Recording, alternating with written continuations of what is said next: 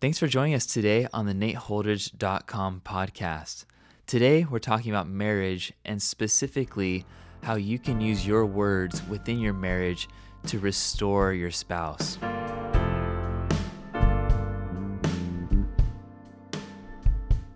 In marriage, spouses have an opportunity for God to use them. A spouse can be a real instrument in the hand of God. He wants to heal the brokenness in all of us, including our spouses.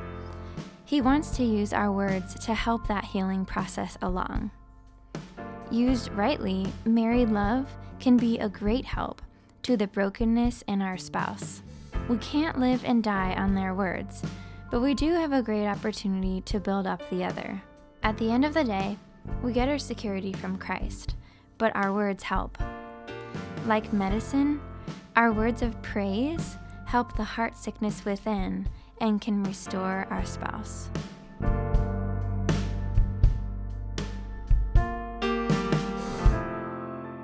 This is one of your shorter articles, but man, it is jam-packed. Well, you love those short ones because you can actually read the whole thing.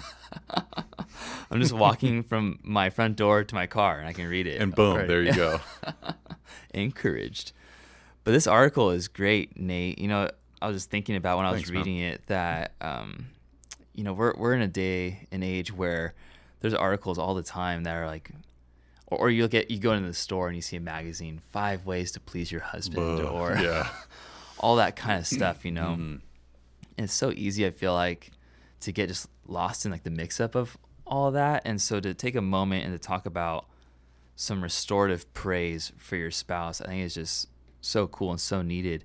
And even just in that title alone, I was just thinking about that for a while before I even read the article. And I was like, this is a jam-packed title. It's like one of those titles, you know, they tell you that when you're entitling blog posts, you should really do some research to find out if this is something that people are searching for. Right, or want to click on. I can't imagine anybody actually typing into their Google search, I'm just curious about restorative praise for my spouse. So, good point.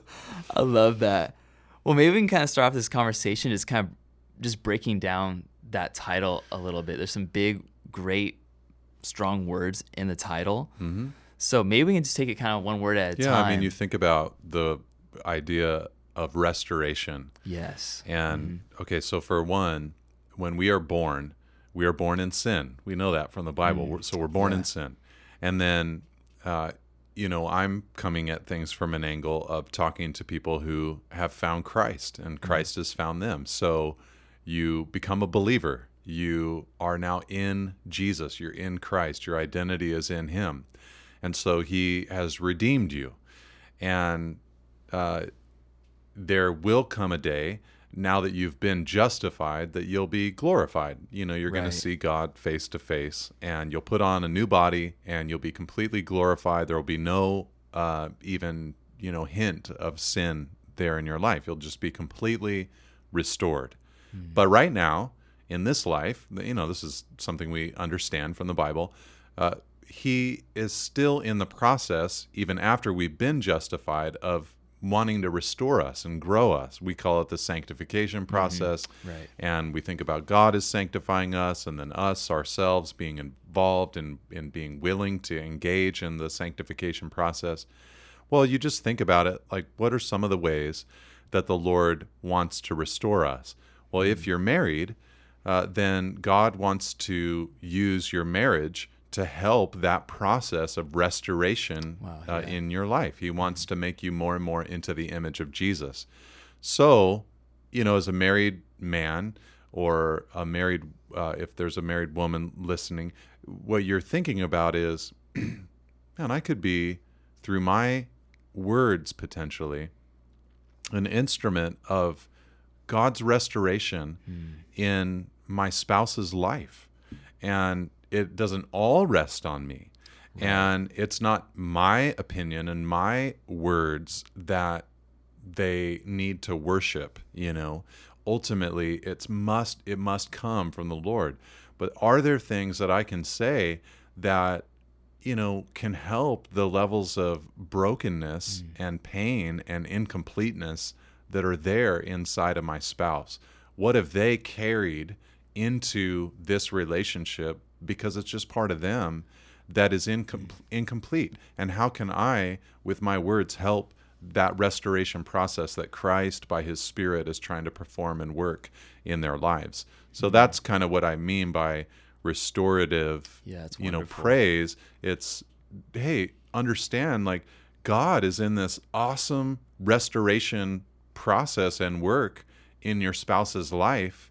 If they're a believer, that's what he's doing in their lives. So how can you join God in and on his mission? That's a way deeper explanation than just I just want to give some good compliments to my spouse, I think it's really beautiful. You're trying to restore like an identity, the identity that Jesus places on your spouse. Yeah, totally. I mean, like, I think about, and we'll talk about this from Song of Solomon chapter 1, but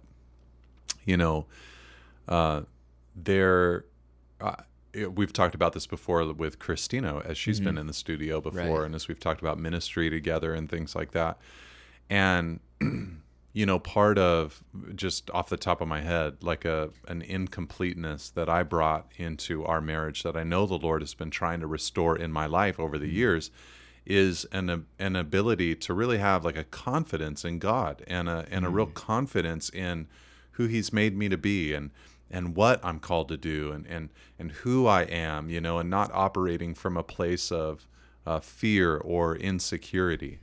All right, so my boldness, that I'll have in life, it's not complete yet. It's not full, it's not a without, there's never any fear, there's never any anxiety, there's never any insecurity. No, those things creep in. But the boldness that I do have, I get that from the Lord. That comes from him.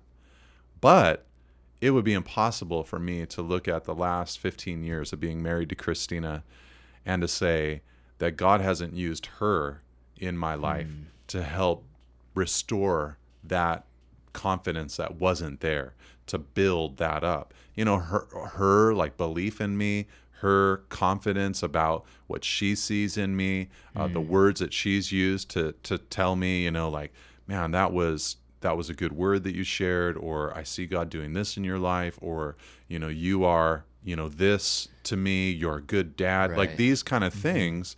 It's not like she's not my Bible, and her words aren't, like the words of God, but God, it seems, has taken and used her as an instrument in my life to help, restore that thing that, 15 years ago when we got married, it's not like I was just this skittish, anxious guy all the time, but I wasn't where I needed to be. And the Lord has, used many means to help build me up, but a major means that he has used is to use my wife and her words to help build me up and kind of pull me out of some of that, lack of confidence that might have been more natural. So, I mean, I'm saying a lot of things. I think you understand what I'm talking about. I do. I would just say, I mean, you're not alone in that. Whoever's listening to this podcast, I'm sure, isn't alone in those insecurities. I think that's just part of some of the things that we go through in this life. And what a beautiful way to hear how, man, your spouse can partner with God in encouraging and uplifting and restoring the other person in that relationship. So, gosh, a whole lot there. But before we get into that, you do make mention of a passage in the Song of Solomon, and it really does touch on that kind of insecurity. So would you mind just kind of taking us through that a little bit? Why did you choose to have this passage in this article? Yeah, I mean, I quoted a little bit of it at the beginning of the article that I wrote, and I really hope that people, when they're reading these different things that I do write, it's those verses at the beginning are never like a placeholder, right, or just like some Bible thing to say before I say what I want to say. Yeah, I really am trying to communicate from those verses. Here's some truth that should hit us from those verses. So, I hope that anybody reading the words would have read the word first. That's good. But the bigger concept, that's happening there in Song of Solomon chapter 1, and I realize that there's some people who historically have had a hard time seeing this as a literal relationship between a man and a woman. But I've been so glad that in recent years that's had a little bit of a comeback in people's minds, that there is, this is a man and a woman, and they're pursuing one another. And the whole song, bursts open at the beginning of chapter 1 with the bride, or the future bride, just head over heels, like rejoicing over the love that is coming in her direction from her future husband. She's just celebrating it. She's rejoicing it. But then you get to the 5th verse of Song of Solomon chapter 1, and it goes dark, and actually literally goes dark, in the sense that this woman who's been like so excited and rejoicing and just stoked about this romance that she's in, she then starts talking about, but here's what I look like. And she starts talking about her dark skin. Right. And she goes on to say that it came from being out in the vineyards, tending, like working in the fields, and that her brothers had forced her into that labor. And what all that seems to mean, like taken together, is that she, in a culture that did not prize a suntan, saw her skin that had been weathered by the sun, and would have made it very obvious to everybody else that she was an outside laborer, not an inside princess. Right. And the feeling that came over her was an insecurity about the way that she looked. But not only was it, I look this way, and so I'm, I don't like this, kind of thing. It was also, and here's how that happened in my life. And she talks about her brothers treating her in a certain way. So, I'm no therapist or anything like that. So, but it seems like there was some kind of, in my past, these are some events that happened in my life, and here's how I was treated. And now I feel this way about my external appearance. And so that was her thing, that she brought, to Solomon. And he just rolls in, in the midst of all of that, and he just says, if you do not know, O most beautiful among women, follow in the tracks of the flock and pasture your young goats beside the shepherd's tents. I compare you, my love, to a mare among Pharaoh's chariots. Your cheeks are lovely with ornaments, your neck with a string of jewels. And what he's doing there is he's just immediately, amongst other things, he's just elevating her, and he's talking about her beauty and the way that he sees her. And so that's not a theme that is only found in Song of Solomon chapter 1. The whole book, there is this praise that they are giving to each other, where they're building each other up, and the confidence is growing, the safety is growing. And, as we've experienced in life, that kind of safety and confidence, it bleeds into your interactions with like everybody on earth, when within the marital relationship, if you're married, you feel that kind of safety and protection and love and elevation. So that's where I was coming from with the idea of, here's Solomon taking this woman who, felt certain ways about herself, and he says words contrary to her thoughts and feelings. And it's like he's putting that truth into her heart, and he's helping to restore, something that was broken inside of her.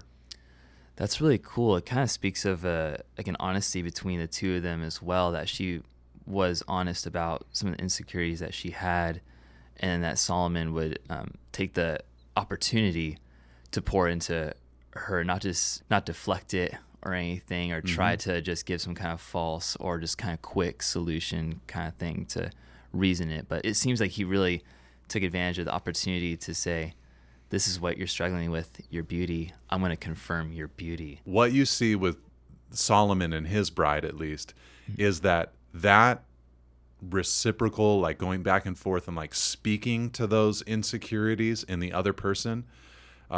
One major key is that it was received. It was received. I don't think that we should see what Solomon did for her, here's another key, Right. as just a reactionary kind of word, like, oh, right now you're feeling this way, so only right now am I going to speak into that. Now, I think what you're meant to see throughout the whole book is a continual willingness to talk into that area of her life.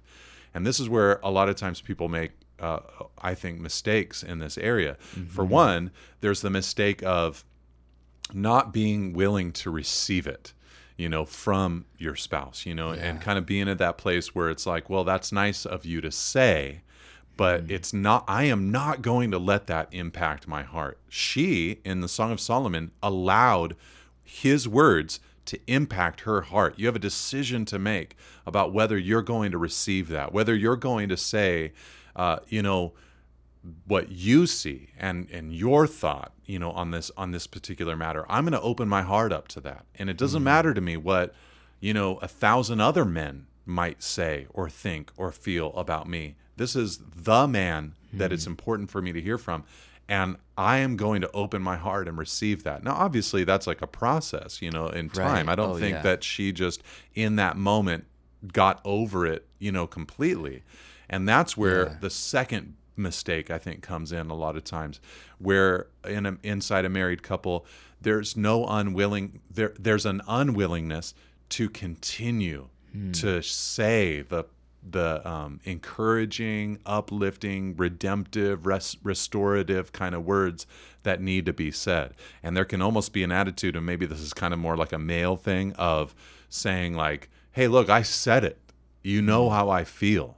Why do I need to continually do this for you? Why are you so insecure, kind of concept. Yeah. And what you seem to have here between this husband and wife, and I'm trying not to throw it into like exclusive gender categories, like the wife is always going to be the one that has the insecurity, and the husband is always going to be the one who needs to patiently give those restorative words. And part of the reason I'm not trying to do that is because I don't think the Bible throws it into those categories exclusively, but also in my own experience, I've needed Christina to give me the restorative words. I've needed to give her restorative words. We've both brought that incompletion into the marriage. But I think a lot of times a man or a male kind of error can be like an unwillingness to continually, be willing to speak into those, broken spaces in his wife's, mind and heart, and to be patient with that, to understand like, well, hey man, you came to the marriage with a bunch of brokenness and stuff that's incomplete. Yeah. And you're wanting all kinds of patience for all those things. The same patience Christ has given to you, and more than likely the same patience that your spouse has given to you, you want to extend that to them as well. Wow. Do you feel like in your life, Nate, that there's been like processes that you've gone through to, I don't know if this just sounds like so methodical for a marriage, but do you have things that you kind of like, hey, I'm just going to continually do this. Like I'm going to write a note to Christina like once a day or something like that, like commit something like that. Or do you feel like it's more like fluid, kind of just like in the mixture of your lives that you're, as you feel led to say something, as you feel like that kind of like inkling to say something, that you open up your mouth and do it? Maybe a little bit both? Yeah, it definitely isn't a note every day to Christina.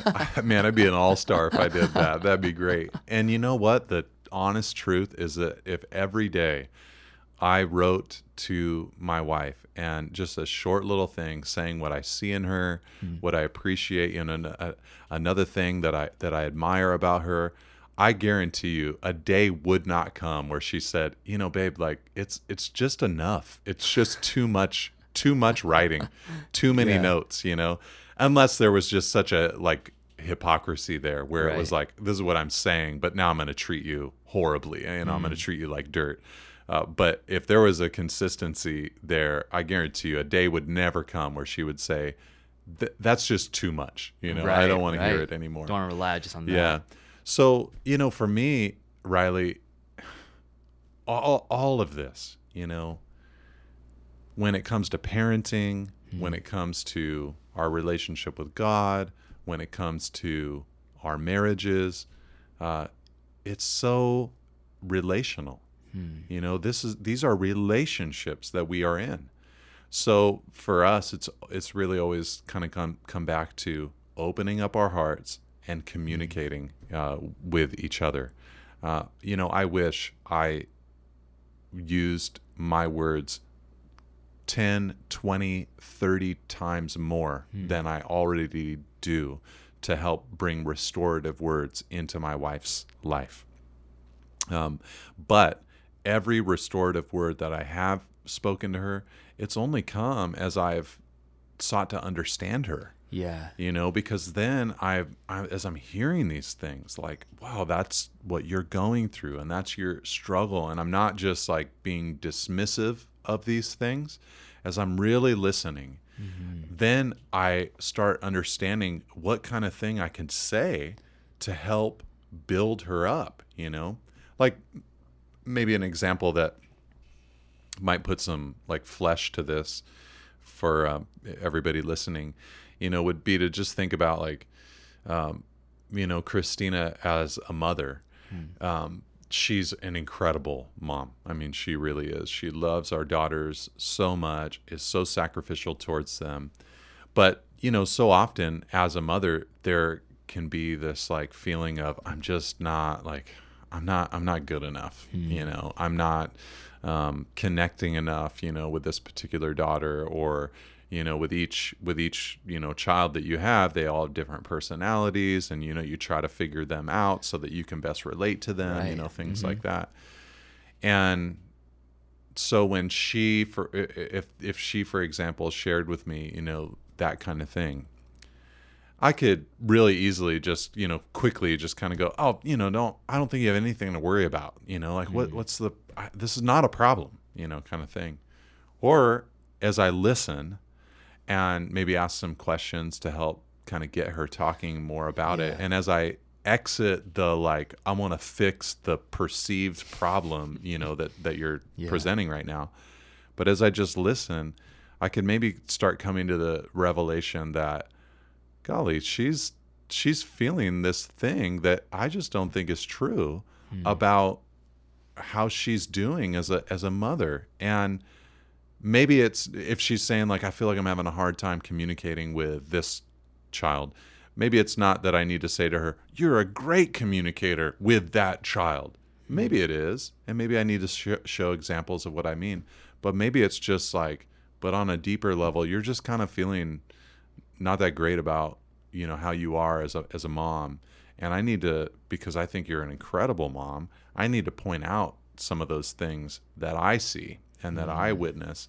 And because you know how it is, it's like we just kind of go through our lives, and sometimes it's real hard for us to have a good perspective on ourselves. Yeah, so that kind of outside voice is a lot of times really life-giving for us. So maybe that's a way to, you know, kind of exemplify what I'm talking about a little bit. Yeah, it's a lot of good stuff to chew on, Nate. We're running a little bit close to the end of this episode, but I'd love to give you some space to talk about just any kind of final thoughts, any encouragements towards people as they are seeking just to bring this kind of restorative praise into their marriage.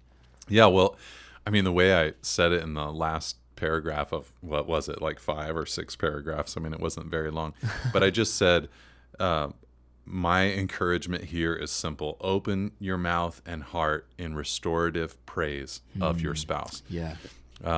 And you know, I'm sure that for some of you, you really have not done this. You know, there hasn't been a lot of that kind of admiration that's flowed from you into the ears of your spouse. And so what will happen is, when you try, it will be awkward. It just will be, because it's so foreign. So push through it is my exhortation. Push through it. If it means that you need to write a little bit, if that's, you know, a gifting that you have or something that your spouse values, then write a little bit and, you know, open your heart. If that means that you know, have to sit down and, you know, make them like stop doing what they're doing and hold their hands and just like say different things that you appreciate about them and that you admire about them, then just do it. Get over yourself. Get over your own like pride and your own, hindrances, and just speak into their lives. And I'm not even only talking about just the stuff that is romantically or relationally charged or involved. Think about the other things in life too. Does your husband have, some kind of struggle or insecurity in his workplace, where he's maybe feeling like less than others that are there, and has expressed that in different ways. He probably hasn't said like very specifically, I feel that Jerry is better than me at, and it makes me feel this way when I think about that. But just as you've watched maybe like some jealousy that's there, or you've seen some like anger at other people's performance, or different things like that, maybe what you're seeing is something that you can speak into and say, here's what I admire about your work. Here's what I see about your work, and when you're just going for it and saying that kind of thing, there's just so much life that can be given. But I think just kind of my way of kind of wrapping this up is just to encourage everybody, if this has not been you, push through the awkwardness. Just do it. Just keep battling through it. And if this is you, then join me and join Riley in committing to growing in this area and adding more of this into our lives.